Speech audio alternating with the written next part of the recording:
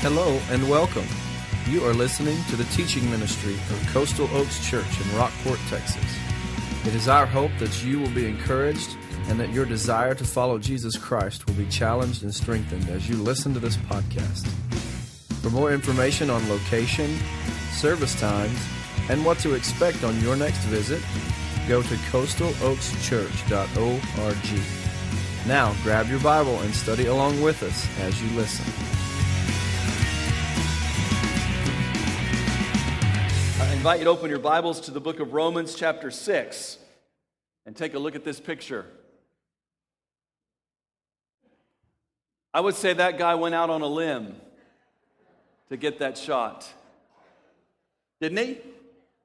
He went out on a limb to get that shot. The reason I wanted to use this is because when I say that guy went out on a limb to get that shot, he is using this. I'm using the same figure of speech that Paul uses in Romans chapter 6. See, he's doing, the very thing he's doing is going out on a limb to get the shot. But we use that phrase, don't we? That person really went out on a limb. He's risking something. He's putting himself out there. So when I say he's gone out on a limb, we're going to look at Romans chapter 6, and Paul uses the same process of speaking, of teaching, when he talks about the issue of baptism.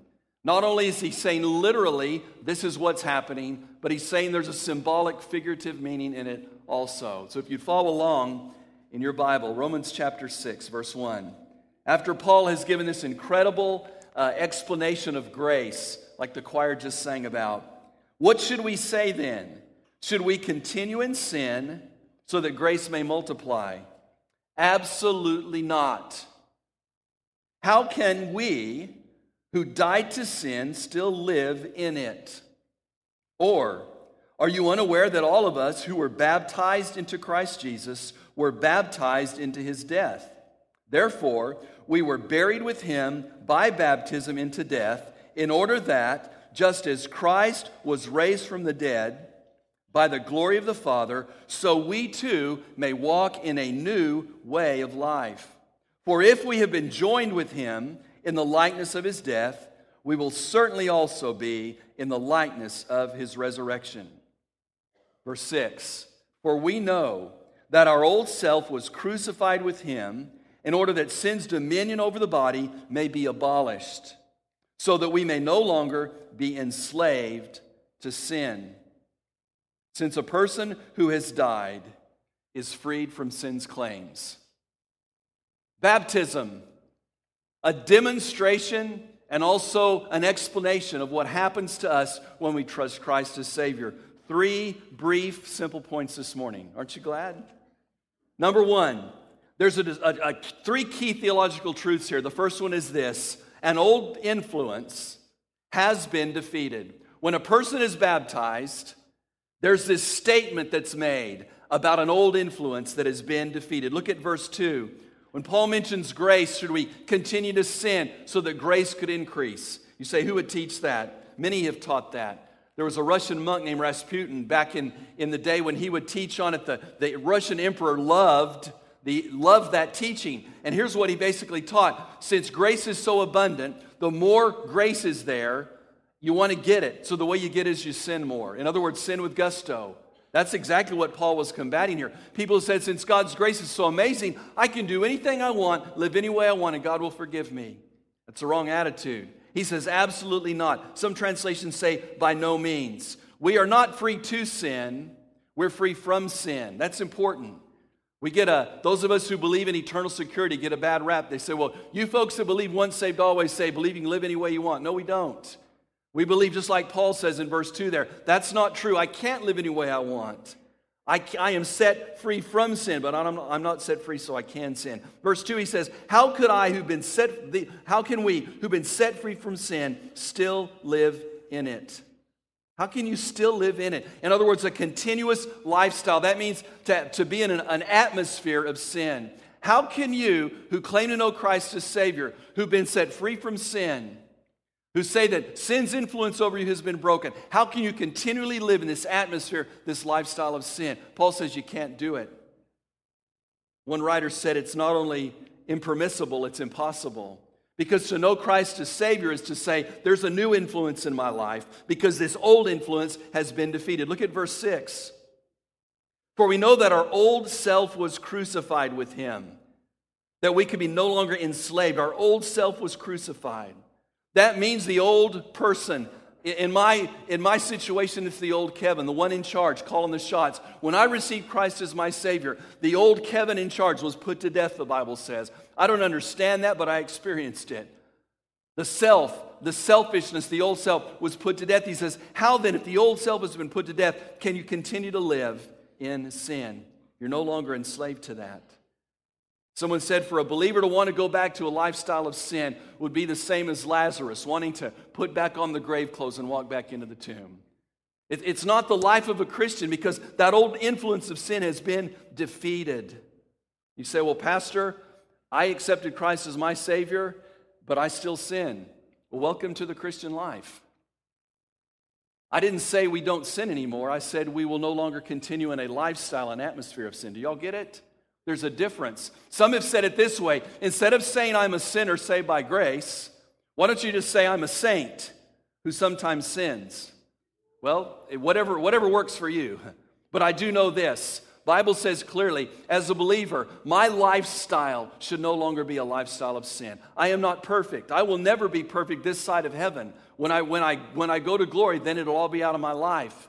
But I have still the flesh that continues, and we all do, the Bible says, that continues to pick at us and nag at us. Now the influence has been broken. The power of sin has been broken. But my realization of that is a gradual thing. Marriage is a good analogy. When I married Kelly on January 3rd, 1981, right? Thank you that I remembered that. Thank you for clapping. When I married her, that day I got married. No doubt about it. I said I do and I will, and she said I do and I will, and we did and we do. All right? That happened that day, but I want you to know, however many years it is, 31 years since then, later, I realize more now what it means to be married than I did that day. It is a once-for-all act, was a once-for-all act with a gradual realization. Does that make sense? The day I got saved, I thought, man, Lord, this is it. I'm glory, I'm forgiven, that's it for me. And then the flesh started getting me, and temptations would come in, and I would fall, and I would falter, and then I realized, you know what, I'm really not completely set free from all that, but the power is not there anymore. See, now that I have Christ as Savior, I can say no to sin, where I couldn't say no to sin before. An old influence has been defeated. Listen, if you are living in a lifestyle of sin, that old influence hasn't been defeated in your life, and what that means is you've probably never trusted Christ as Savior. Because when you trust Him, that power that sin has over you is defeated. A lot of analogies help us understand that, but we'll just stop that because I need to move on. I got a whole bunch more there. Number 2. An old influence has been defeated, but a new inheritance has been delivered. In salvation, a new inheritance has been delivered. If you look at verse 3, he mentions that all of us were baptized into Christ Jesus. We were baptized into His death. Verse 4 says we were buried with Him by baptism. Verse 5 says it this way, for we have been joined with Him in the likeness of His death and resurrection. It means that we've identified with Christ. We now have a new inheritance. We are now a new person. The old is gone, the new has come. No longer does sin control my life, but Jesus Christ controls my life. A new inheritance. I'm a different person. The baptism pictures that, and we're going to talk about that in a minute. Baptism pictures these two spiritual realities, demonstrates them. Someone said it's not about putting a person under the water. It's about bringing them out of the water. It's not just, well, you're dead to sin now. You've been raised to a new life, a new inheritance. I love that. This translation says a new way of life in verse 4 there. To walk in a new way of life. When I baptize, I say buried in the likeness of His resurrection, buried in the likeness of His death, raised in the likeness of His resurrection, taken right from this passage. Some pastors say, buried with Christ in a believer's baptism, raised to walk in newness of life, taken from this passage. That's what's happening there. It's a reminder to us that there's a brand new inheritance. Several years ago, a New York Times reporter, Nicholas Kristof, decided that he was going to do a story on the sex trafficking and sex trade in Cambodia. He decided he was going to go try to buy the freedom of 2 prostitutes out of a brothel there. And so he went in and began negotiations with the head guy at the brothel. And first girl he was able to set free for $150. They made the transaction and she was ready to go. Second girl that he was going to set free, they had to haggle. And the guy that owned the brothel got up to $203 on this one lady. Said, okay, you can have her now. And he went to get the lady. And as they went to get her, she began to cry and panic and say, I'm not ready to leave yet. I need my cell phone. And I pawned my cell phone. So not only do you need to set me free, but I need $55 to get my cell phone back before I go with you. And in his story, he wrote about the intricacies of the web of that lifestyle, of how it made it difficult for her to leave. But there's a picture there of a lot of Christians. Jesus says, I have set you free. I've set you free from the law of sin in your life. You're free, go. You're new, you have a new inheritance, and we still want to cling to the old stuff and not be living as a brand new person. Well, by contrast, I love the testimony of Iris Blue. She was a drug addict in the streets of Houston, a prostitute. Somebody came by and shared a tract with her and began to share the gospel with her, standing out in the street in front of a nightclub, led her to Christ. And this is what she says. I love her testimony. It may not be the exact words, but this is what she says. She says, that day I knelt down a tramp and I stood up a lady. Folks, that's a new inheritance. That's being in Christ. That's being in Him, raised with Him. That brings me to number 3. In baptism, a new identity is being demonstrated. A new identity is being demonstrated. I hope I don't need to say this, but I'm going to say it. When we baptize a person here, like we did Philip this morning, that doesn't mean he's going to heaven. If that was the case, I'd baptize everybody. That baptism is his demonstration and his statement to you that he's trusted Jesus Christ as his personal Savior. And because he prayed to receive Christ as his personal Savior, he wanted you to know about it. So he went to the baptistry with me this morning. Well, I wish everybody was as easy to baptize as he was. And that was a piece of cake. Some of you big old boys, I'm not calling any names, but I'll make some eye contact here. See, in Paul's day, they didn't have an aisle in a Baptist church that you could walk down and say, I'm trusting Christ as Savior. In Paul's day, the testimony wasn't, well, I walked an aisle. By the way, when we tell people that, what does that mean? I went forward. What does that mean? In Paul's day, they didn't have you know what they did to profess their faith in Christ? They were baptized. They marched through the gates of the village or the city streets or to the pond or the river or whatever so everybody could see them. And that's where they were baptized. That was their public profession, to say to everybody, I'm demonstrating I'm a different person now. A lot of movies have been made, and when they put baptism in there, it's like their sins are washed away. Again, that doesn't wash away our sin. I don't know how many times I have to say that as a pastor. Some of us still don't get it. I'll just keep saying it. The waters of baptism do not wash away our sin. Trusting Christ as Savior, believing in Him by faith, receiving Him, and having His Holy Spirit come to live within you, to abide in you, and bring forgiveness of sin and cleansing. That's what washes away your sin. And then you demonstrate it in the baptism. A new identity. I just keep going back to my same illustration. This wedding band that I wear doesn't make me married. Okay, and I'll demonstrate that. I haven't always been able to do this. This is a new one I can get off. Okay, I just took my wedding band off. I'm still married. Did you know that? The day I said I do to Kelly and she said I do to you, and we put those bands on each other's fingers, the wedding bands did not make us married. You know what they did? They symbolized that we were married. Marriage was the covenant that we made standing in front of a congregation. That was what made us married. When Philip was baptized this morning, that baptism was just the symbol of the commitment he made a few weeks ago when he trusted Christ as Savior.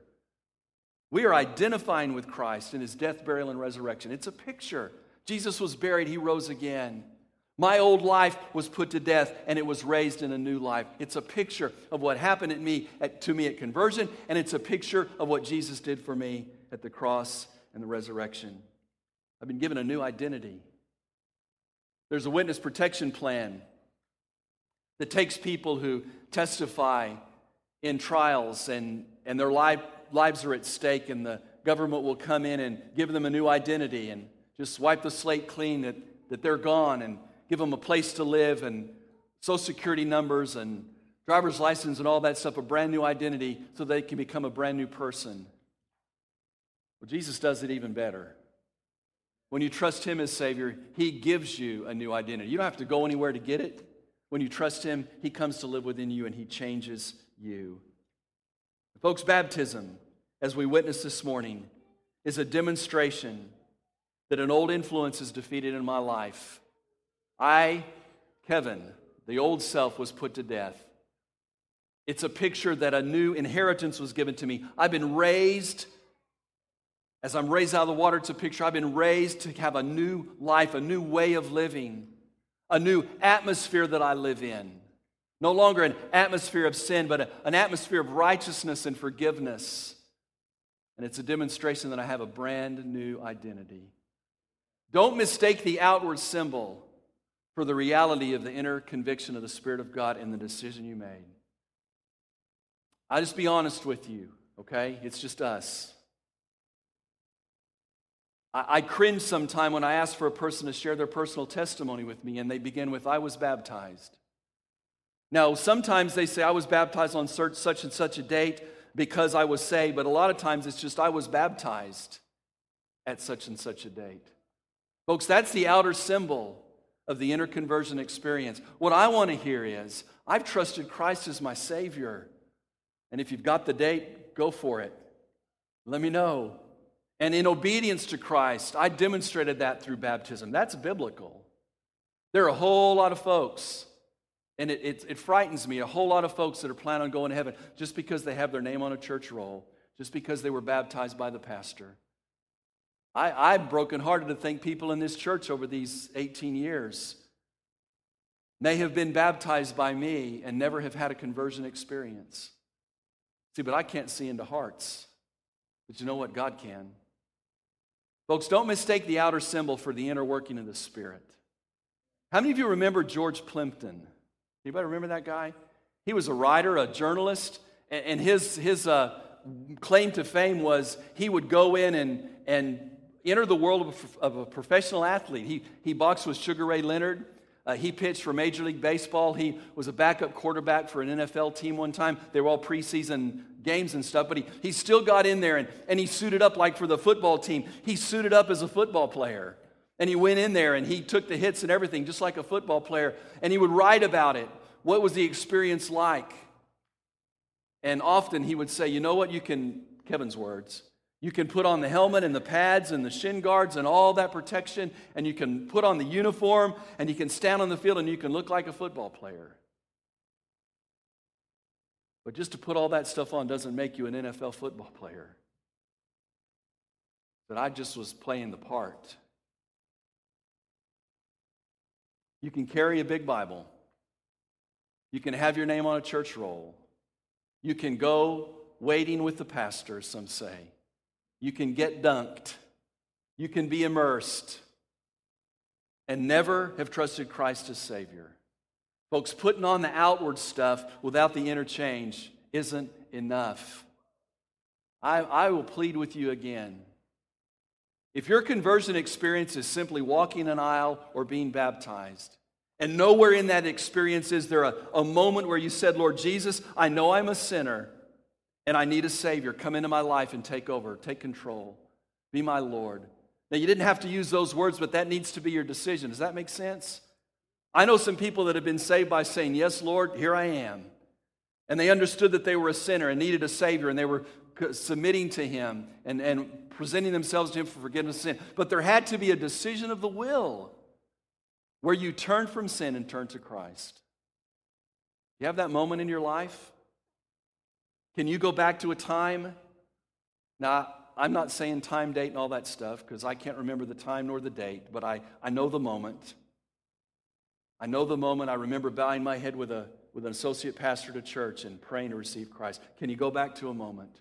If you don't, wouldn't this be a great day just to settle it? And you could go home and say, you know what? I got saved today and there were biplanes in the church. I got saved and there were balloons on the wall. What a day. Do you know him? Do you know that you know him? I invite you to do that. Would you pray with me?